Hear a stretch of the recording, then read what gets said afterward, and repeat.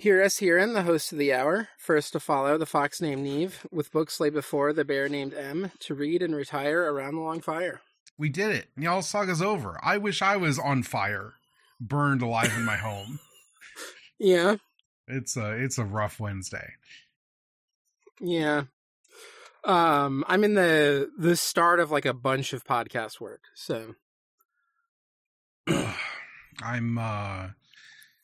it's not even just, sometimes life just log jams you a little bit and you're like, fuck, I don't know. Yeah. I usually think about it because we had to postpone Stairwell, so we recorded it Monday. Mm-hmm. Then yesterday, which was Tuesday, we did Puton. Mm-hmm. Then we're doing this today. Then tomorrow we're watching the movie for Stairwells. Then Friday we're recording Stairwells, and then Saturday we're recording Ghost Divers. Yeah, that sounds about like most of my weeks. Yeah. And my birthday's in here. Yeah, your birthday's in like 4 hours, right? Happy birthday. Yeah. If you're listening to this podcast, it's probably after midnight. Tell Neve happy birthday. God damn it. I'll allow it. I made a face before I said that. I know. I could hear it. Yeah, and then yesterday I was just fucking exhausted because I had to go to a trade show for work. So, I was basically on my feet from we started at like 10 a.m. walking around, but like 10 a.m. until 6 p.m. Yeah. And trade shows are just like the most overstimulating experience. Mm-hmm. Because not only is it like a normal convention, there's just way too many people and way too much sound from that, but also it's all industrial supply stuff. So it's just like loud machinery because people will bring in like robots to demo or like conveyor belts or their like loud power tool or whatever. Mm-hmm. So all this just like constantly happening in this giant room. It's a lot. So, yeah, I was like functionally dead when we recorded Pujon. I have no idea how that episode went. I haven't listened to it yet. I couldn't tell you. I took Monday off, so I'm behind on all my podcasts. Also, work's been kind of busy. I have to train someone. I don't want to talk about my day job. I fucking hate talking about my day job. It's just been busy, and it's just added mental load, and so I'm just fully maxed out. This week is like prep for abnormal mapping. I mean, I played the game, but sometimes it's still like not nothing. Repertory screenings, Mortar movie night, it's just like 8,000 things all at once. So I'm like, oh. Yeah.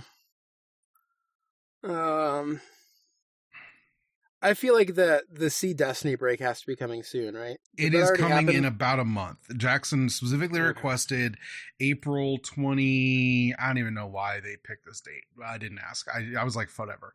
The 23rd, we go by Sundays because that's when we record. So that means the 26th of April will be no episode, which means we're fucking like taking every bullet necessary to clear that weekend because we don't have weekends off very often. We're like the 22nd, 23rd, we're not recording fucking shit. I'll record Gotham with Autumn on the 21st and then I'm done until at least Monday. That comes up, Siri. pretty nicely. Shut the fuck up, Siri. I hate you so much. Yeah, Emily also uses Siri and mostly just swears at Siri. I love it for like setting timers when I'm cooking or the voice thing I use a lot actually, but when I'm gesticulating and my watch goes, oh, you lifted your hand, because I talk with my hands a lot, it goes off all the time. It sucks. Yeah. That skip though for GGP will work out for me because like the very beginning of May, like the end of April, beginning of May, so like the next weekend, is when we're gonna do like a short trip to see some friends.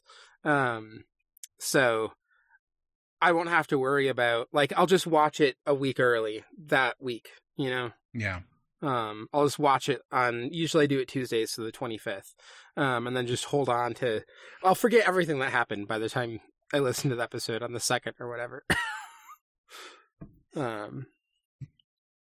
Yeah, fair enough. I'm sure fucking nothing happens and it sucks. I'm pretty safe on that one. Yeah. The sea thing's been so bad. Like I wanted to watch Zeta, the prep for a new translation. I don't want to think about Gundam. Period. right now. When I've got my own free time, the idea that I would watch another Gundam on top of Seed Destiny and just like jab the knife in just a little bit further, intolerable. I will not be watching the rest of Zeta. I got like 10 episodes in and that's it. No more. Those other 40 episodes can fuck right off. Can you imagine if I was watching Four and Camille the same time I'm watching Stella and Shin? Are you kidding me? Out of my goddamn mind. I'm already like upset every week. I'm like, I don't want to do this anymore. Then I watch Dunbind, and it's like a little balm on my soul, so I can keep going on. I'll carry on. I'm just fuck Samwise and Frodo on the mountain here, like trying to get there before I fall over dead. That's what watching Seed Destiny is like every goddamn week. Yeah, I'm watching Seed, feeling the gap of like I've just finished Turn A, so I won't have that pulling me through Gundam excitement. I still have Iron Blooded Orphans for the podcast, but I have to like think about it so deeply for Ghost Divers that it's very different than just like enjoying Turn A. Yeah. But I won't talk more about Turn A. Maybe we will at the end, but we should silo it off as spoilers if we do, so I will hold off. We should. It's not a spoiler that Seed Destiny fucking sucks. Everybody knows. Yeah. The Jackson pointing out that you could just replace Stella with a dog and the whole plot with her still makes sense. It sucks so much. That and the combination of me realizing that Seed can't build anyone else up without making someone else look like shit, like the bad wrestling booking thing, is really just those two things in tandem of just I was not here for Seed anyway, but it's really just like laid bare how inept the construction of a story is. They could do anything else and it would be better. I'm so mad all the time. Yeah. I'm trying to do outside work to understand why people why people like Seed and Seed Destiny. We have multiple people in the Discord try. There's no good answer other than some motherfuckers have bad taste. There's always someone watching Gundam for the first time, right? Like that's really it. Yeah. But who knows? Maybe I'll unlock something by the time I'm on the finale. I doubt Attack on Titan's been having its final season for 5 years. There's no accounting for taste. So how'd you find the end of Njáls saga? It was fine. Honestly, I was expecting it to go a little harder. I really like the final bit. I think it's like I think that it. I guess you should probably summarize it. Yeah. I was wondering in general, because I did kind of enjoy this just because it felt a little bit more like the beginning of the saga where like weird asides are happening. Mm-hmm. There's just a thing I enjoy about sagas, and that Njáls saga, in all of its like structured and being focused, loses a lot of that like, here's just this weird side story that doesn't really matter to the plot except for like this one detail. Mm-hmm. I feel like we get a little bit of that here, so but yeah, I will do the job of summarizing for us. Yes. So this is 145 to 159, aka the end. So we get this part. Basically, last time we left off, Aelvir and Flosi did this little trick to, in the Fifth Court, invalidate the case again, and everything sort of comes tumbling down. There's not going to be any sort of, reparations or anything. Mm-hmm. And Thorhatler, who's the one who Njal taught all of the law to, and is like the one who basically knows everything and has been helping, but from afar because he has this like, boil in his foot and he can't walk really. He hears of this. He jumps out of his bed. He grabs the spear that Scarpathan gave him, and he like drives it into his foot and pulls it out with the boil, like the core of the boil coming out. There's just like this, they could describe it as a torrent, like a brook of blood and matter just pouring out over the floor, and then he just like books it to the Fifth Court. The thing I think of is the bit in Spirited Away where she like unplugs the polluted river spirit, and it's just like 1,000 tons of garbage come pouring out. Yeah. This is that like gross bit that I mentioned, but that I think is great. It's fucking incredible. And then he just books it to the Fifth Court, and the moment that he sees a kinsman of Flosi, Grimir the Red, he just immediately hurls the spear through him. So it's a pretty banger start to the chapter, I think. But this culminates in like a full fight breaks out across the Althing, which is notable because this is supposed to be a hallowed place. People aren't really supposed to bring weapons in, or they're supposed to tie them. Like, battles aren't supposed to happen here. When there was like the challenge to the duel way back in the beginning, with like Kruter, and the divorce stuff because his dick was too big to satisfy his wife. Yes. All of that stuff, it was like notable that they had to like leave the grounds to have the duel. He like challenged to a duel, but they left. Here they're just like fighting in the middle of the Althing. So this full, like, everything's just sort of breaking down. And there's a few people who try to stop the fighting. Chief among them, I think, are Hatler Asitha and Snorri the Gothi. And they, start initiating some peace, and Hatler persuades Snorri to do this arbitration panel where there'd be 12 men. They would deliver a verdict of compensation and punishment, and everybody agrees to this because basically the country is breaking apart over this fight. And the result is basically Flosi and the other people responsible for the burning, who are going to get just referred to as the burners hereafter in a lot of instances. Flosi has to leave the country for 3 years. The burners, some of them for life, and I think some of them are just for 3 years. It's very cyberpunk of them to call them the burners. Yeah. I don't know if there's anything else like too notable in this. We do get the Kauri and Thorgeir Skorgeir. They refuse to be party to the agreement. So that's like key for what happens next. But also there's like a little bit of like a grace period before they have to leave the country. But yeah, otherwise there's not like too much else that happens here beyond just like descriptions of fighting and stuff. Yeah. None of it is as incredible as just stabbing the core of the boil out of your own foot with a spear and then immediately hurling the spear through a guy. But next chapter, so Kauri and Thorgeir are basically seeking revenge, and they chase down and kill 5 of the burners. I don't know if there's anything like too notable in this. Just has my favorite thing, which is the end of Dracula race to the Borgo Pass kind of thing. I love a chase on horseback with some guys going very slowly. I think it's always good.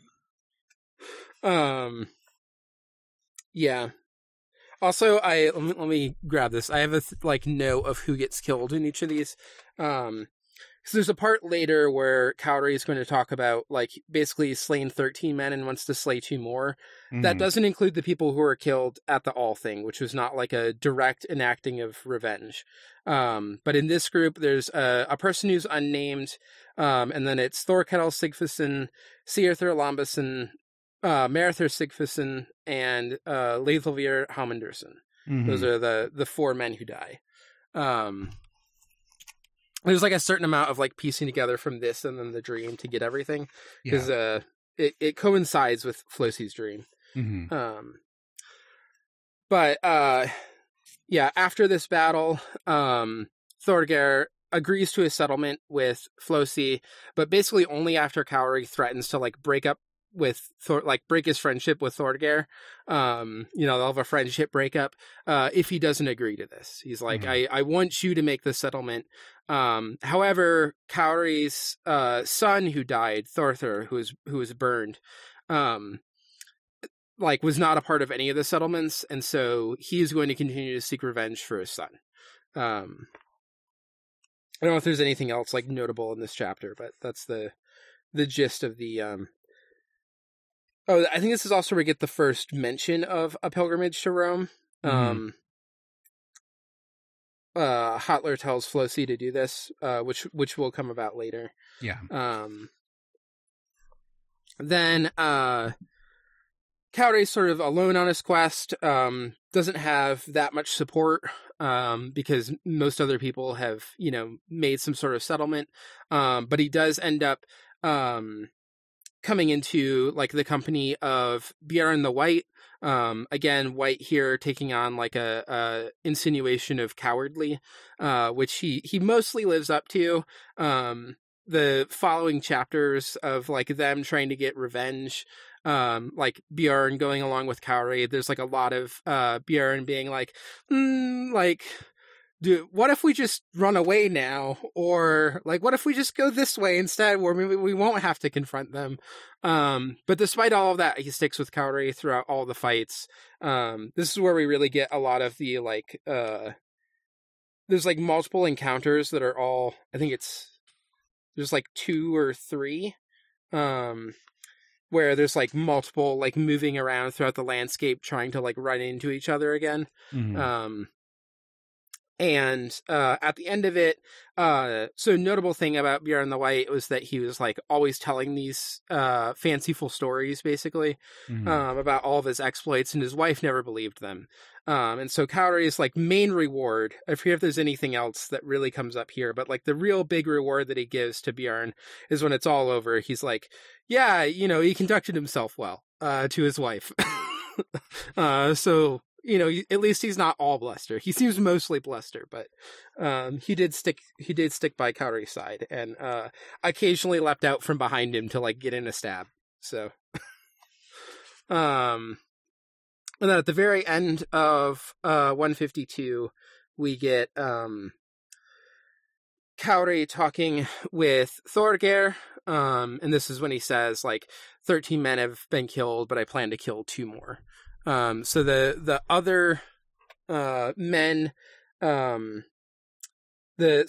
think there's like 2 battles that Cowray and Bjorn have. In the first one, it's Modulver Ketelsen, an unnamed man, Lambi Siatherson, one of our guys who just keeps showing up to help fight. Thorstein Gerleson, Gunnar Oskal, and then in the other battle that they do, it's Gloomer Hildesson, Vibrander Thorfinson, and Ausbrander Thorfinson.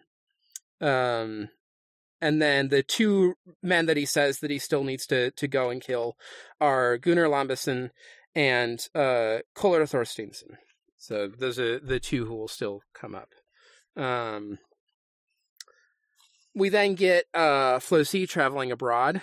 So we sort of shift to that perspective, and they sail to the Orkneys, where they eventually win favor with Earl Searthern.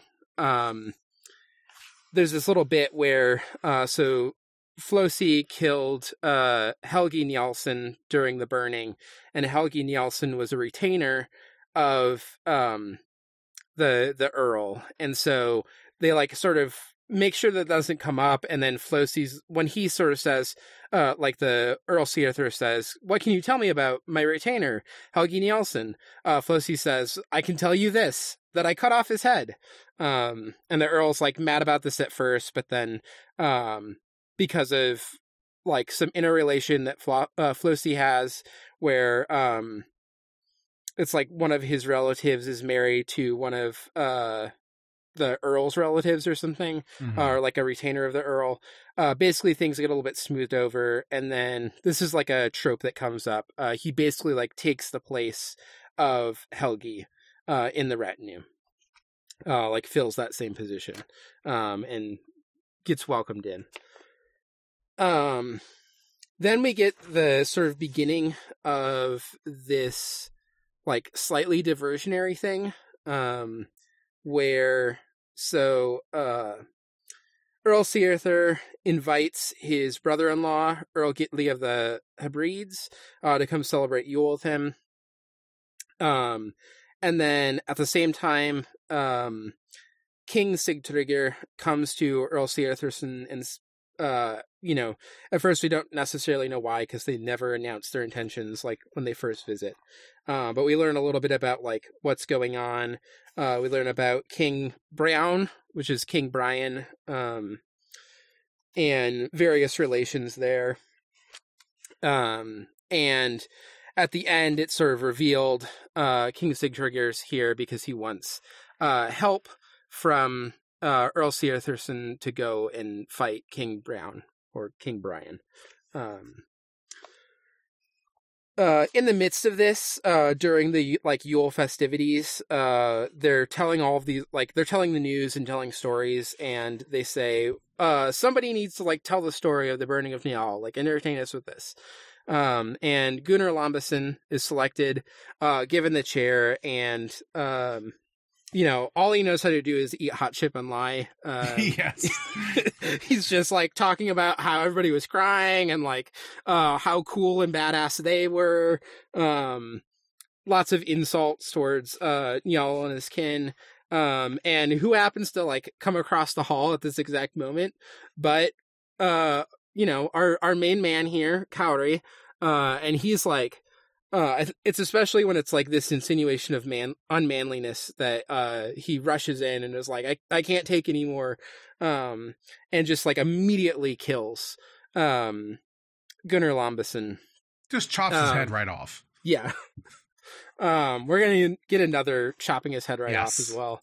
And everyone's seize that man, what's going on here? But then Flosi says, let him go. He has the right to do this. Points. Yeah, he has some valid points. He has the right to do this. He hasn't made any settlement with any of us, so he has the right to seek revenge. Just let him go. This is going to be kind of a recurring thing with Flosi too, a little bit, to some of this stuff. But he conducts himself well through all of this, I would say. Mm-hmm. There's something about this whole section of Flosi and Kairi interacting with each other that reminds me of the framing device of Frankenstein. Just this long-term chase to where both people are kind of exhausted of it by the end. Yeah. Yeah, and then let me see. So after that whole incident is when we learn that King Sigtryggr wants the Earl to come help fight King Brian. And so then we get 156 and 157 in particular is basically this Norse perspective of the Battle of Clontarf, which in the translation we have the title, they call that out, the Battle of Clontarf, but in the original text they just refer to it as Brown's Battle. So Brian's Battle is sort of the Icelandic phrase for this. But this is a historical event that's also attested to in Irish sources, and there's some slight variations, but a lot of details here sort of match up. Not a lot of this is particularly important to the story, other than a number of the burners die in the fight. That's one of the things that's called out. Also, we get this.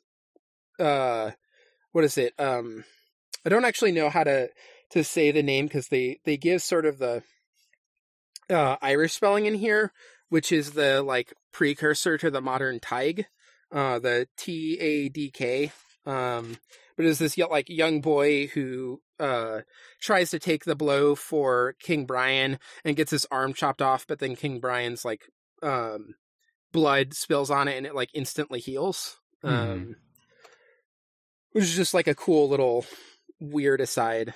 I don't know if there's anything else from the battle itself that was interesting to you. I know we also get the verses. That's pretty.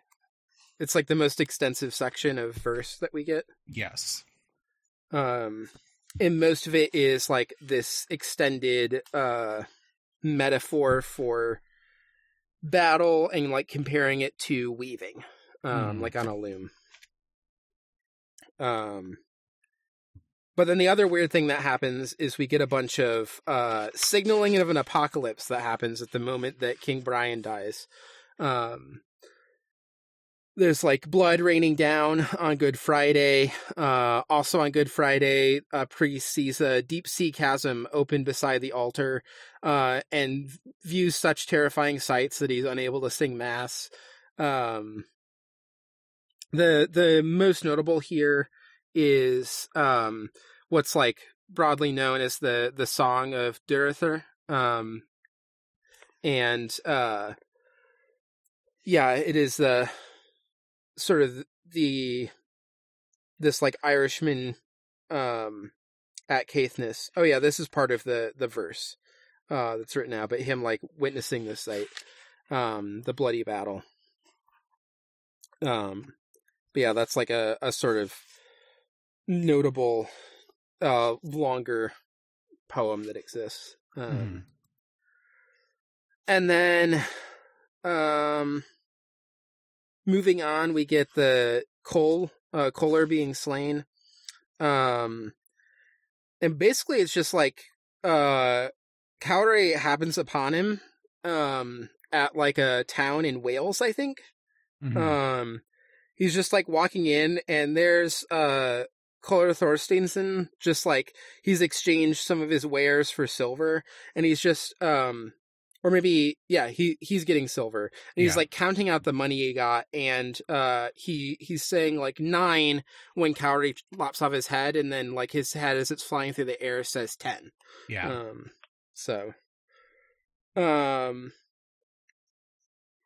And at the end of that chapter, we then get Flosi setting sail from Wales and, landing, journeying south on foot to come to Rome. Cowdery will do like the same basic path as well pretty soon. But yeah, he goes and in exchange for a large sum of money, receives absolution from the Pope. Popes love to do this. Yeah. And then the next chapter, Cowdery also sails to Normandy, continues south, and receives absolution. It's not noted here if he has to pay a large sum of money. It just says that he receives absolution. And then he returns by way of the western route, which I think would be Germany, maybe? He sort of goes through what would like now be Germany, and then sails onward to like England, Wales, Scotland, various places. He sort of sails around a little bit more, which is notable because he comes back to Iceland 2 years after Flosi has already returned to his farm at Svinafell, and he shipwrecks at a place called Ingolshothi. And from there he walks to Svinafell, which is fairly nearby, and we basically get this like instant reconciliation. They've both received absolution. They're both exhausted of this like chase. Cowdery's killed enough dudes. He's gotten his 15, Yeah. And while he's been away, his wife, Helga Njalsdotter, has died. And Flosi marries. You know what they say Cowdery. when you go on a trek of revenge, make 16 graves. The 15 men you kill on your wife is going to die while you're away. Yes. And then he marries Flosi's niece Hildegunr, which the saga notably just doesn't mention in this. It doesn't talk at all about how this might affect the marriage. Was widowed when Cowdery killed her first husband, Höskuldr. Yeah. So, I think there's like 2 ways to read this, which is like one, like, finally peace has been restored, potentially through the help of like the Christian, absolution. But then you immediately end it with a marriage where, you could very easily see like her being one of those people who's unhappy with the marriage that we've gotten so many throughout the saga, and is just going to like, plot against her husband. But I think we mostly just get their children noted. I don't think we get any mention of how their marriage is.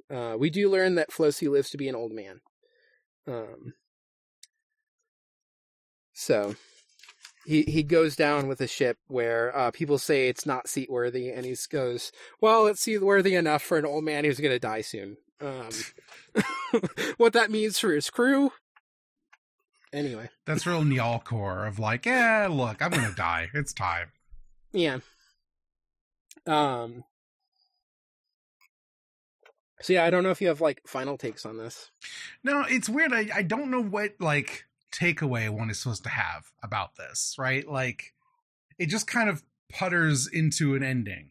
And, like, it's fun that Cowrie goes in and gets all his vengeance. And I love a guy who's getting vengeance, but, like, the destabilization of, like, the nation's never really addressed. It's outside the scope of the saga, really, other than, like, there is a huge fucking battle that breaks out in the middle of a courtroom, basically, right? Yeah. And I'm just left, like, wondering why. Like, I know this is, like, one of the big, most important sagas, and I'm like, this is, like, the least of the ones we've read to me.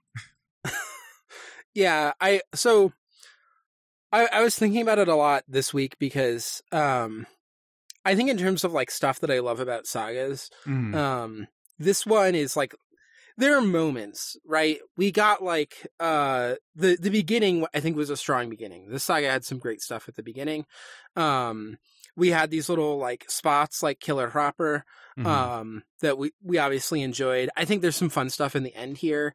Although how much is all of it a resolution, I don't know. But, like, often I like sagas because you'll get this primary narrative thrust, but then you're kind of just getting side stories about, like, the main players constantly that are just kind of weird and at the edges. And because there's sort of a lack of structure, is just allowed to be kind of, like, fun and interesting. Whereas this is, like, so intentionally, I think, trying to structure out, like, a narrative, and trying to, like, construct that one, a lot of that stuff falls to the side, or also potentially gets changed to, like, better support the narrative. One of the things I was like looking into a little stuff before this, and came across a paper that was talking about how the, like, recurring insult in this of, like, old beardless, or, like, the beardless one, they keep referring to, like, Njál as beardless, that like the Old Norse word, that, like, nickname, there's no other historical record of it ever being applied to Njál, but there are historical records of it being applied to other people, but not in any way that suggests a negative connotation in the same way that it, like, denoted unmanliness. And so I was thinking about, so why is that happening here? And realized that, like, when that happens, there's a lot at which the saga is showing you how, like, gossip and, like, social things, like, within just the local community, like, this gets developed around very specific contexts, as sort of an insult that might not immediately sting, but then gets, like, built up when there's additional, like, mocking poem written about it and all of that kind of stuff. That, like, that insult, like, takes on more of that meaning.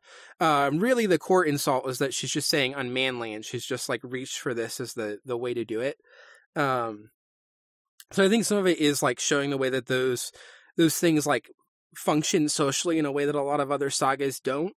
I think the saga is, like, as much as Laxdæla saga was, like, having things about gender, I think it also sometimes assumed that as more like, inherent fact, whereas this Njál saga does actually seem to be trying to, like, show how some of that stuff operates, like, how does it come about, and how does it get built up, and how do people respond to it. And then I was thinking about that, and I was thinking about, again, why does, like, Njál basically go along with fate?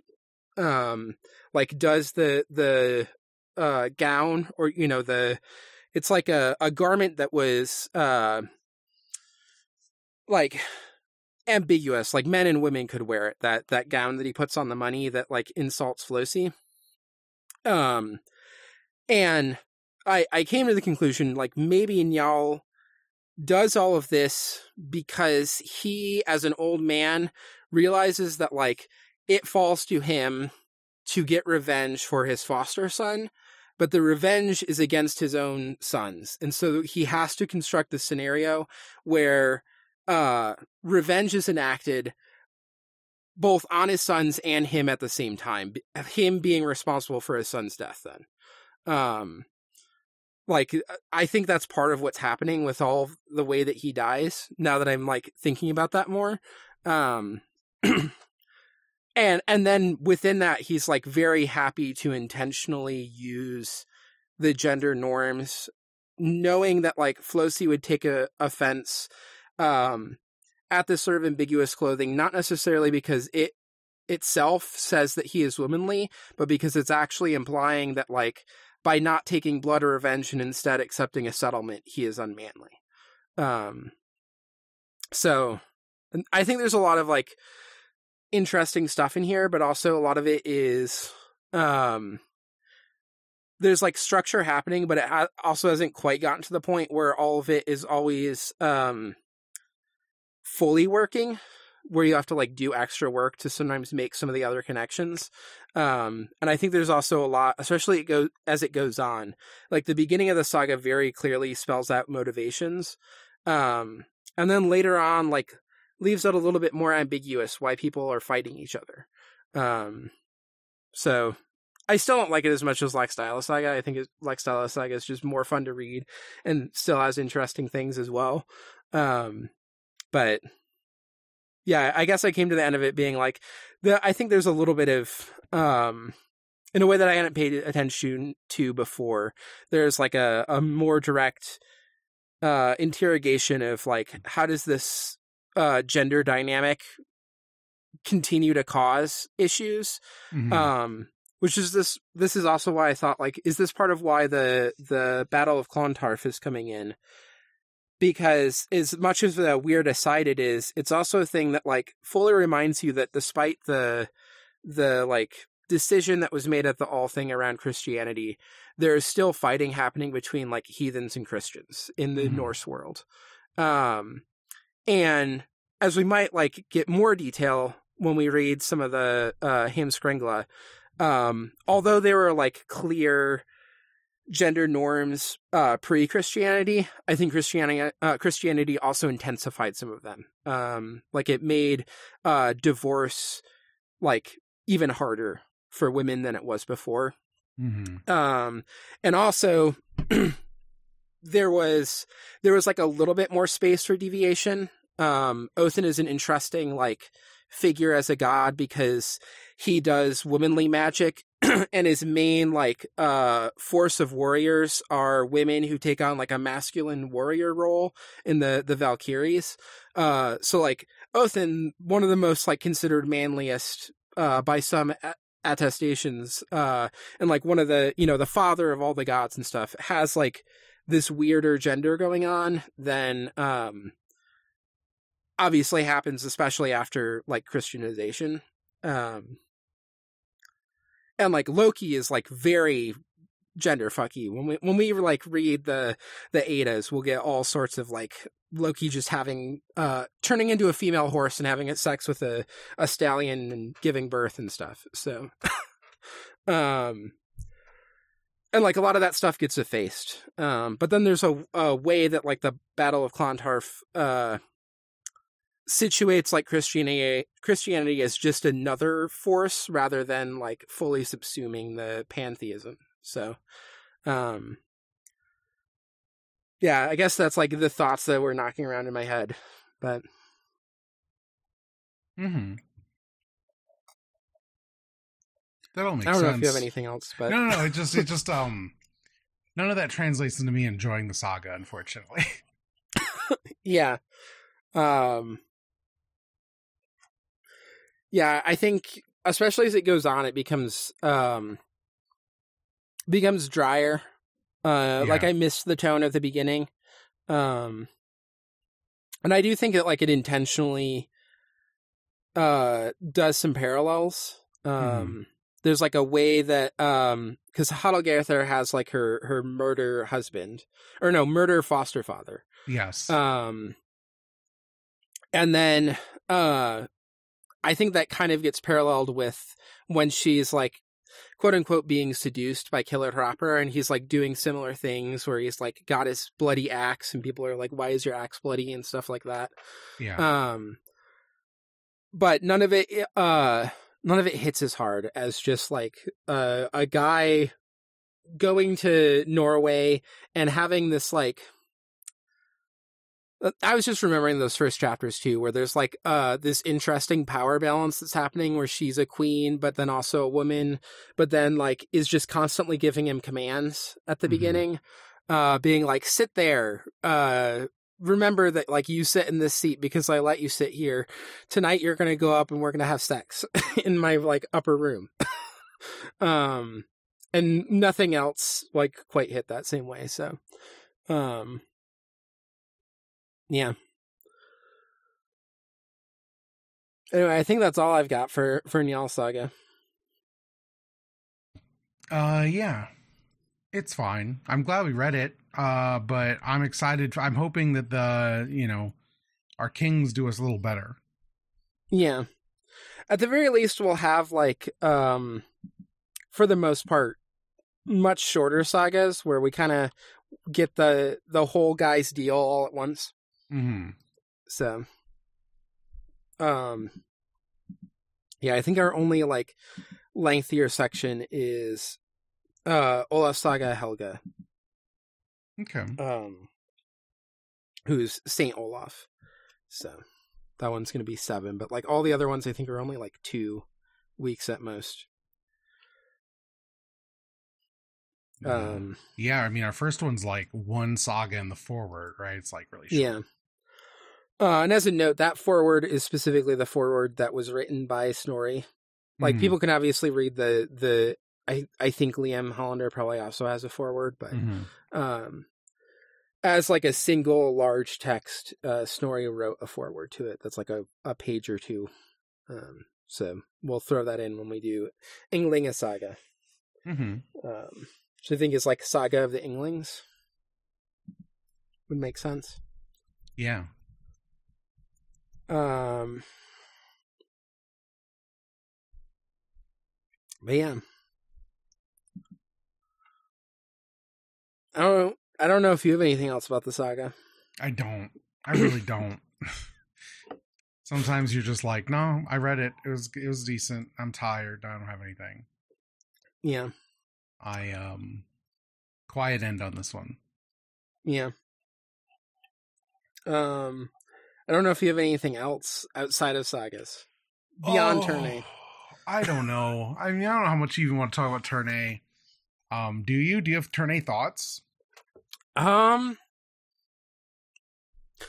have one thing that I also laughed because of like a thing that Autumn said when we were recording Stairwells. That I have a slightly different read, I think, on some of the stuff with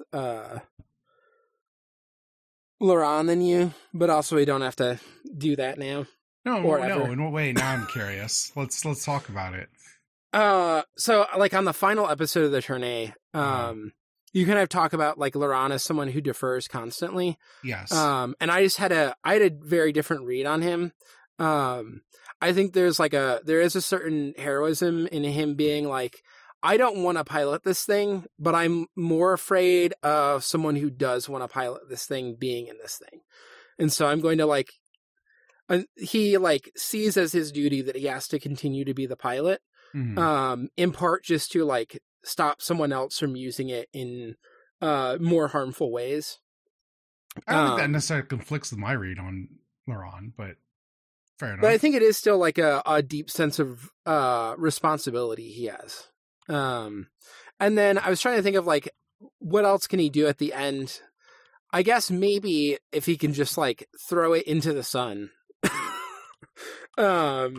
But otherwise, no, actually, you haven't finished Wing yet. Throwing guns in the sun is a bad idea. Yeah. I have watched Wing. You don't it was a long time ago, but don't throw the guns in the sun because you'll immediately be like, "Damn, we need those. Gotta go get them," and it's a pain in the ass. Yeah. So like, by like locking away the Turn A, I think that's like the best that Laurent can do. Even if it is, like, I mean, locking away the Turn A is extremely out of his hands at that point. It happens, and he, I don't think anyone was like, "Oh, this is the plan. We're going to cause it to cocoon itself for another 1,000 years or whatever." But there also seems to be like something that is happening there where, like he manages to escape because he's not continuing to like confront Gim Gingham in that moment. Yeah. He lets go of the gun, right? Like, yeah. But I think in many ways there's the whole arc of him with the nukes in the Ternay's chest. mm-hmm. And I think that like that is also deeply emblematic of like what I see not as like deferring responsibility, but like holding on to responsibility in a way that can actually sometimes create more danger, which is that he just is like, I have to be the one who's going to take these nukes into space and like get rid of them. Yes. And it mostly works out okay in the end, but there's also a certain amount of like, he is just continually endangering people's lives by being like, well, I'm going to hold on to these nukes so that nobody can use them. And I think he's doing the same thing with the Ternay. Yeah. And like, he constantly is trying to reframe the Ternay as a tool to be used for anything other than like doing war, right? But fundamentally, if Gundam has an enduring message, I think in my heart, I believe it's that like, once you've created a robot that is shaped like a person to do your war for you, you can't walk that back. It just fundamentally changes the reality of like a situation into its worst possible self. And I do think Tomino believes that to be true. Yeah. And I think the thing I was thinking about with that was like, one, I think he's like deeply idealistic in thinking that he can use the war machine as a tool to help people. Mm-hmm. But also I think there's like a thing that is happening there where the Gundam being the shape of a human, but it being explicitly made for war, then calls into question like,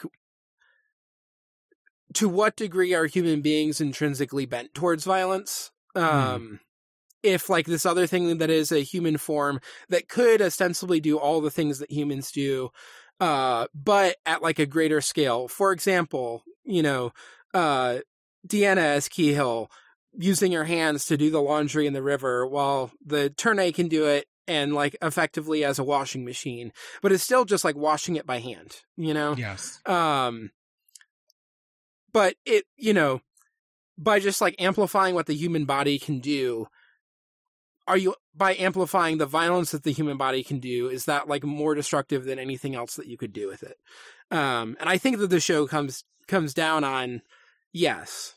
I mean, this is the Agrippa maintainer argument, right? Is that the Gundam is not the problem; it is humanity's constant need to like take by force. That you can't, no one can, you can't industrialize or like disrupt human nature to this point. And on that level, I think Ternay Gundam comes to like something like a weirdly like disquiet conclusion where, things can be good for individuals, but human nature will continue. There will be new Moonlight Butterflies, right? There will be new wars, and there's nothing to do about it other than like, if it comes in your time, you do the best you can, and then you try to live quietly, which is like, I think really depressing, like at large. I think it's like a revolutionary argument to make for individuals in mecha anime, because often it's like, we're going to end war and we're going to create a society that's post conflict and throw the guns in the sun. Whoops, we have a new thing we have to make, so we have to go get the guns back. It's stupid. But it does like leave me as a person who tries to think about what is art saying about human nature, like in this place of like, well, like why have hope? Yeah. It for me, it's this depressing thing when I think about it about like pure human nature. Mm-hmm. I think it is like deeply depressing to think that human nature is just inherently violent, that like, the human body's capacity for violence will always outweigh like any good that you can do with it. But also what it's saying about like the image, there's also a way that the show is like meta and talking about Gundam as a franchise. Yes. And from there, I like fully understand that like, yes, there's like no fully redeeming, like what this is from like a show about war, a toy about war, like all of that is like inherently baked into what the thing is. Mm-hmm. But it's like the crossover to human nature that makes it bleak and depressing. Have you, did you listen to the Idion season? No. Okay.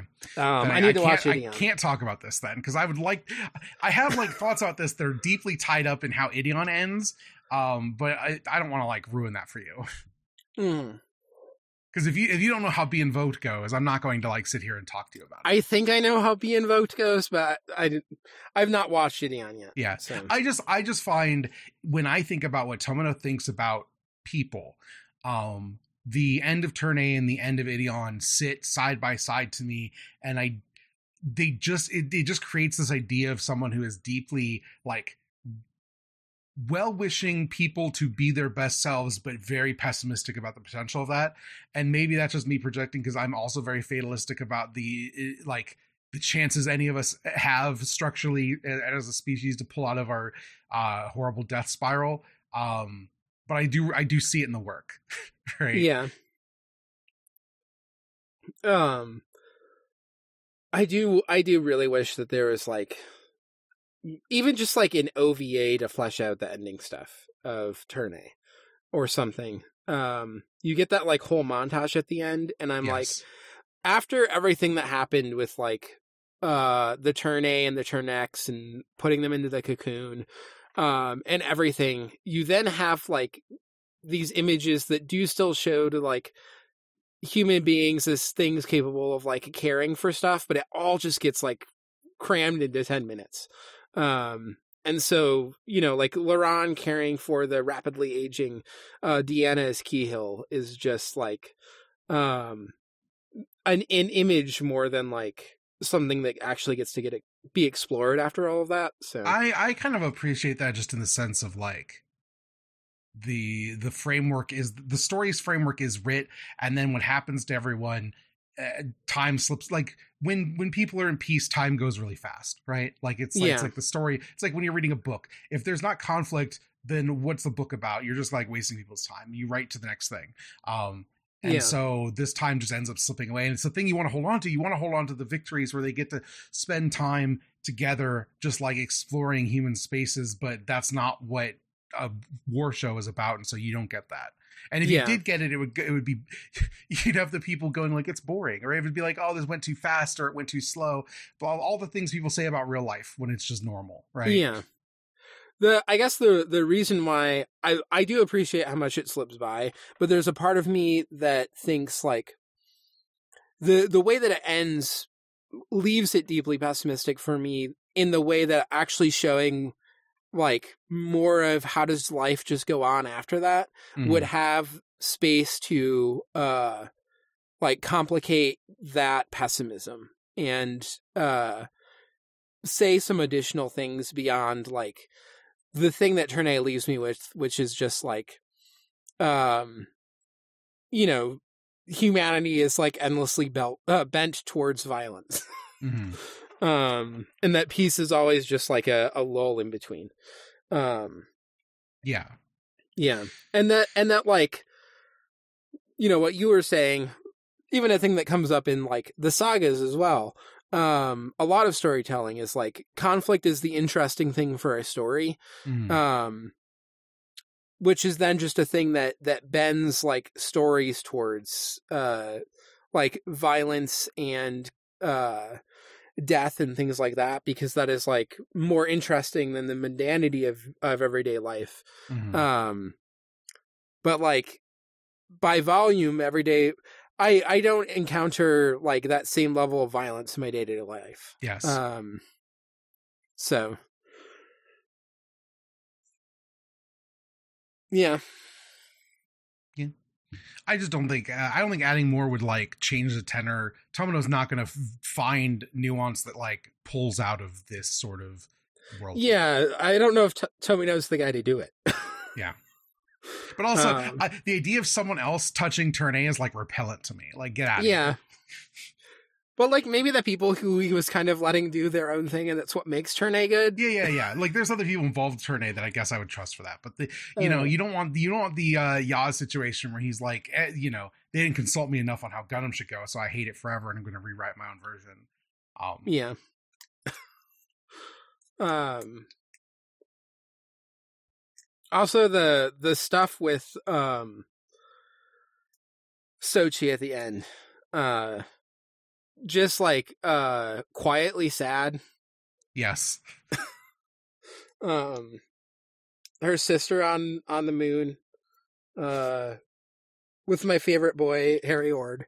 Those two, Laurent they get the best possible ending. Going to be Moon Queen. It's great too because I think you even say this on like the final episode, but like they're just going to continue to do what they were doing for like the last few episodes, where they're like kind of flirting but in secret. Yes. And I mean that's why like Harry Ord is my boyfriend. Is that stuff is great. So Harry Ord's got a romantic dream. Yeah. I love him so much. The stuff at the end with him is so good. Oh, you did mention the thing of like you have the same sadness as me or whatever. And I felt like something like similar to that had come up, but then like literally the next episode I watched after you mentioned that was like that actual scene, which was very good. Yeah. Kihil's probably my favorite character in Turning Gundam. I think she's really good. Yeah. I know, like, in our community, like, Sochi's been the one that really, like, got the listenership, but for me, I think it's Kihil. Yeah. Kihil's great. I think she's probably my favorite, like, just as a character. Mm-hmm. Again, Harry Ord is my boyfriend, but that's different, so. Yeah. Yeah, who did Kihil lose to? Oh, in the fucking poll, terrible the character poll? Yeah, I don't remember. Yeah. Someone who sucks, probably. I don't even know who does the poll. I just look at when people share it. Yeah. Let's see if I can just search Gundam poll and get it. Top is not going to help me at all. Here we go. Let's see if I can find a bracket for you. And then we can both be mad together. Kihil is not in that section. That's a bunch of people I don't know yet.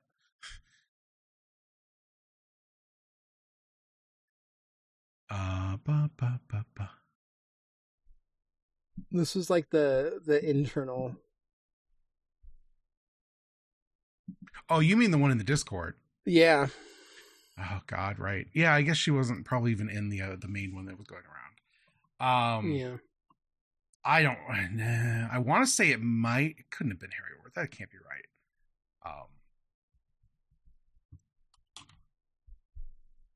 The problem is everyone's talking about the other poll too, so searching for brackets is going to be a nightmare. Yeah. I can't believe that there was the like bot cheating. It's ridiculous. Oh, that like notes app post about it. I got it. Kihil lost to Laurent.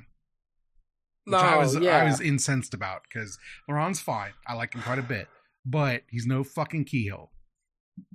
He's just not.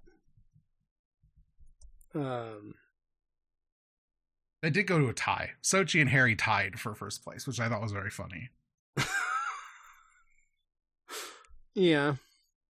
I'm pretty sure I voted for Harry on that one, but I honestly at that point I was just kind of mad Kihil lost, and I'm like, a vote for Harry is kind of a vote for Kihil because he's a wife guy.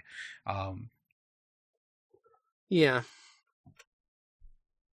If it's up to me, it'd be Kihil versus Gim Gingham at the end there. Those are the two fucking guys. And I'd vote for Kihil every single time. Yeah. I don't think I'm quite as hot on Gim Gingham. He's still great though. It's like a combination. The power he holds as someone who's like barely in the show is incredible. Yeah, it's a combination of he's got maybe one of the coolest robots that's ever existed. The fucking weird space Gundam for no good reason. Yeah. I love his whole like fetishization of militarism as like a indictment on just mecha fans in general, right? Yeah. Like this man is 10,000 years away from any living samurai, and he's read a bunch of books, and he thinks he's Miyamoto Musashi like a dumbass, right? Like there's something really powerful to that to me. Also, he's voiced by famous voice actor boyfriend Takehito Koyasu, who just whenever he's voicing someone, that's a guy I'm gonna stand. Yeah. Other than Zex, fuck Zex, but I got that like Twitter poll up. I don't think Keel was in this. Yeah, I don't think Keel's in that one. Yeah. But you know I'm like a Toga stan, right? Like I love that awful boy. This also doesn't extend to Mulaflaga. Fuck Mulaflaga. Hate that guy too. Yeah. It's fine. Next week I'm gonna start Stardust Memory. So I like Stardust Memory. I feel like it's a really divisive OVA in our community. And I think there's a lot of stuff in that that's like nasty and unpleasant, but I think most of it's intentional, and the stuff that's not are like just OVA trappings that like, I think when it hits, and it, in some ways it's the best Gundam's ever looked. Turn A is like actually the best Gundam's ever looked, or maybe 0079, but Stardust Memory is the, like, in the sense of like Greebly equals quality, the best Gundam's ever looked in like its own unique way. Yeah. I did the math like a day or two ago. I might finish Victory before we do the Seed Destiny finale. Unhinged. I would pop so hard, to be fair, but Unhinged. Victory. There's a fucking depressing ass Gundam about how nobody has any hope. Yeah. I don't know if because I forget if it was on a Putan or like a post-ED section of a Ghost Divers. Connor figured out why he was not enjoying it and was like going really slowly and having a bad time, and it was just that it's depressing. It's just like a sad show to watch, and so he like Yeah. sometimes just like I don't actually want to watch that right now. On some days I will still be like a ride or die for Victory. I mostly put the energy into Gundam X because nobody's seen Gundam X, and people will watch Victory because it's UC eventually. Like, but I do love a lot about Victory. It's good. Yeah. I'm looking forward to. I think if I decide to do the dub of Wing, I still kind of want to do the. We'll see how quickly I go through G Gundam, because that's been kind of slow for me. It's possible that it could be like just Gundam X that I need to like watch / rewatch when I get to Seed Destiny. So nice. I mean the finale for Seed Destiny. I am in Seed Destiny. I'm hating it every week. Yes. Aren't we all? The Turn X has a shining finger. It's pretty fucking sick. Yeah. It's very funny when Gim Gangan does the shining finger. Yes. Just saw that in the Dark History, said I could do that. That seems cool. I could do that. It does seem cool. It's weird because like I know enough about Tomino to know that he's not saying anything by it, right? Like he just threw some shit in. Like he's like, oh, old Gundam stuff, we'll put it all in. He's been on the record of being like, I like G Gundam because it did something different. Everyone else has just been ripping me off. Yeah. And so he respects it. Probably didn't actually watch it. I would believe in my heart Tomino does not give a fuck about watching Gundam he didn't make. He just seems like that kind of guy. But I do love that the fucking fake ass samurai does the move from the bad martial arts Gundam. I think there's like a synchronicity to the idea there. Yeah. Also, it is basically a super robot move, and the Turn X is the closest that like Tomino Gundam gets to, well, other than the goddamn Gundam, to a super robot. Yeah. Just like, I don't think there's anything to be said about like when the Turn A and Turn X confront each other, the computer throws up a hologram of the Gundam X, like firing the microwave cannon to like dissuade them from battle. I don't think there's anything meant by that. But like, to me, as somebody who's seen all this in order, I'm like, this is the Gundam that literally ended the world. Like they did it. Like it wasn't a Moonlight Butterfly. They just shot enough guns that it ruined everything. And here it is, like warning you, do not do this. Yeah. It's like the placards in front of like nuclear waste disposal sites. They're like, how do we make this so like people 10,000 years from now know, don't go down here, it will kill you. And the answer is a picture of the goddamn Gundam. Yeah. And then everyone goes, "Oh wow, cool robot. Let's get a model of it." I have an X master grade sitting to be built at some point. So I've been waiting for a restock. Oh, not the Turn X. I have the Turn X built. It's sick. Oh, okay. You should definitely pick up a Turn X next time they restock. They don't restock those very often because Japan does not like either of those Gundams because they're out of their goddamn minds. But every time one rolls around, people are always hyped. I have a Turn A and an Turn X, and they're both very cool. Yeah, I built the Master Grade Turn A Gundam. That might be my favorite Gundam. I mean, the granddaddy, like the RX-78-2, is just a classic for a reason. But oh yeah, my favorite is probably F91, just in terms of like Gundam. Looks like a Gundam. Love the Gundam. That's the one that like the like chest is almost like a race car. Yes, and has like fins, like heat radiator fins that come out of the shoulders. It's good. I like it a lot. Yeah. I think it's like the nice intersection. It's also like one of the smaller ones. It's like Victory Small.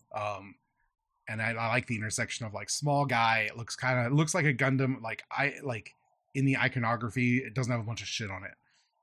Major problem with Destiny Gundams, they all have too much shit on them. Yeah. Truly the thing about Gunpla is you like build it and you're like, oh fuck, now I care about this.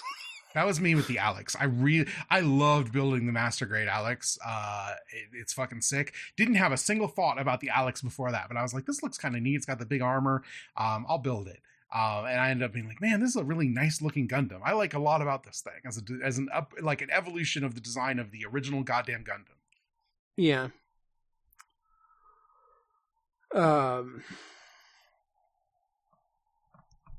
Yeah, there's like this fairly basic suit that exists in Iron-Blooded Orphans, and I never really cared about it that much, but I liked the character that piloted it, so I built one like in between when I watched it last, and then now we're doing it on Ghost Divers, and I saw it in the show, and I was like, oh fuck, now I care about that robot.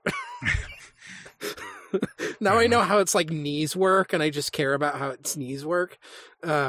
Stupid. It happens. Yeah.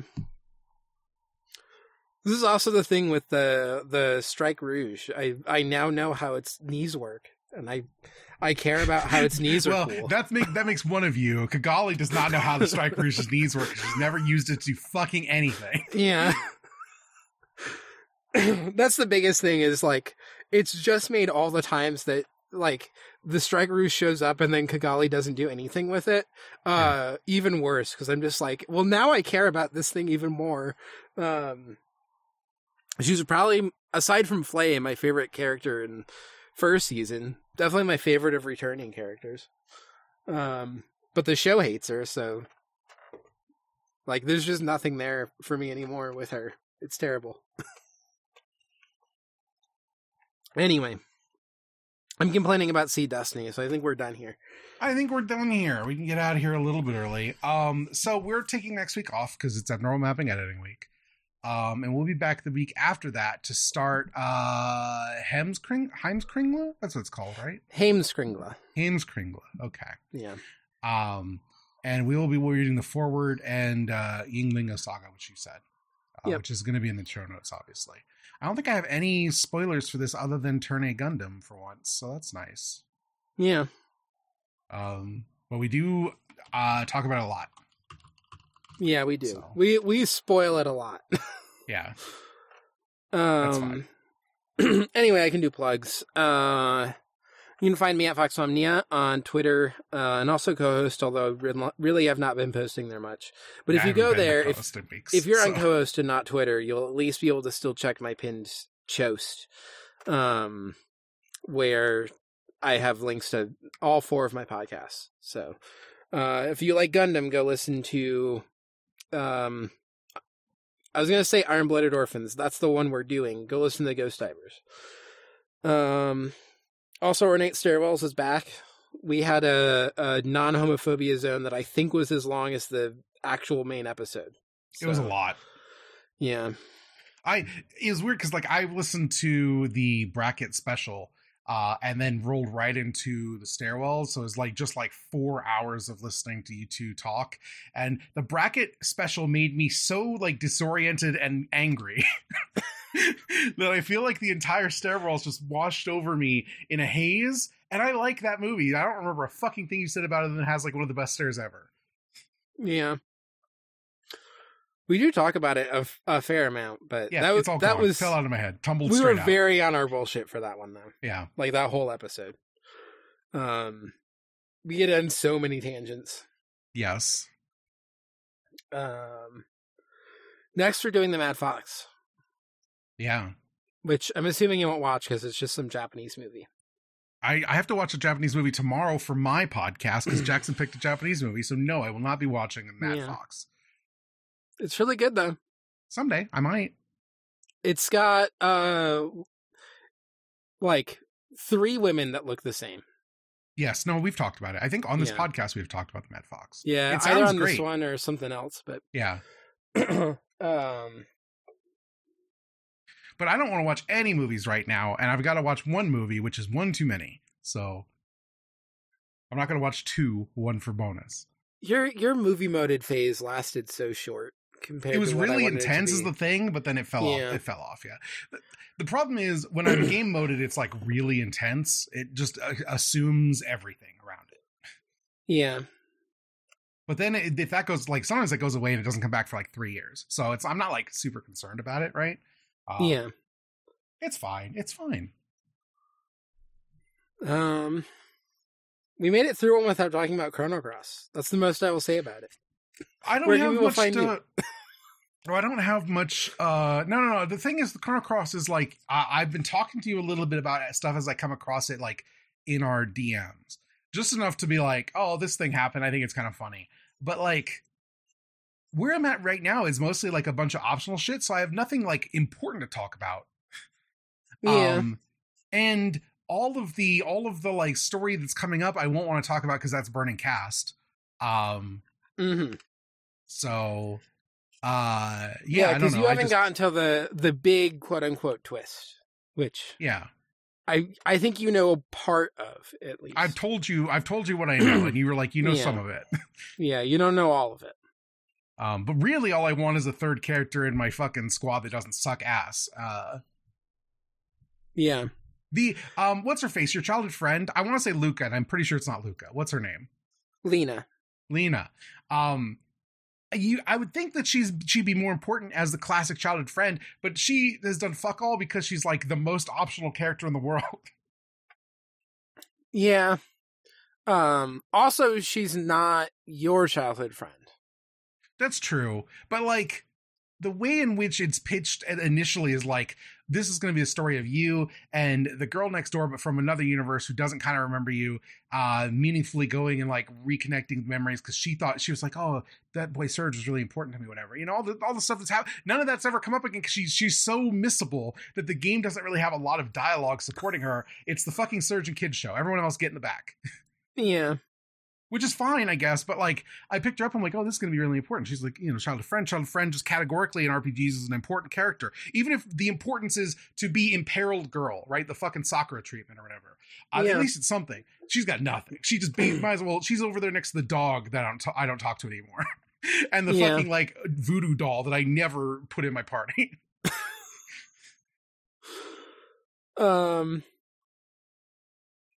Yeah. Getting her really does feel like it's just like an Easter egg that you're not supposed to get the first time. Yeah.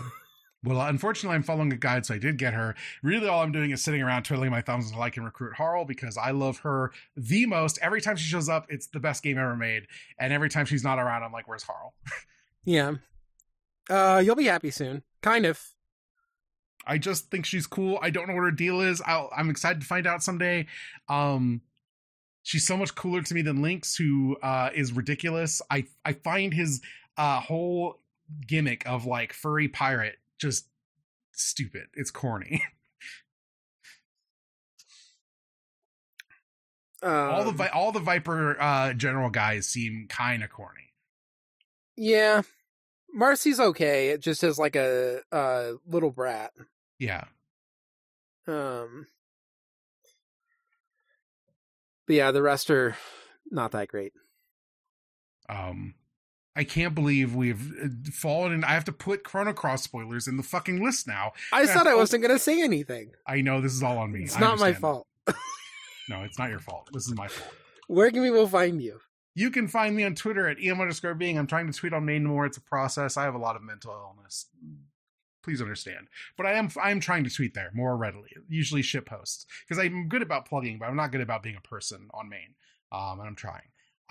You can find all my podcasts at abnormalmapping.com. We have repertory screenings coming out soon about The Man Who Stole the Sun, which I'm excited to watch tomorrow, despite my professed reticence not 5 minutes ago. And I'm looking forward to that because we haven't done repertory. Suhara Bunta's in it.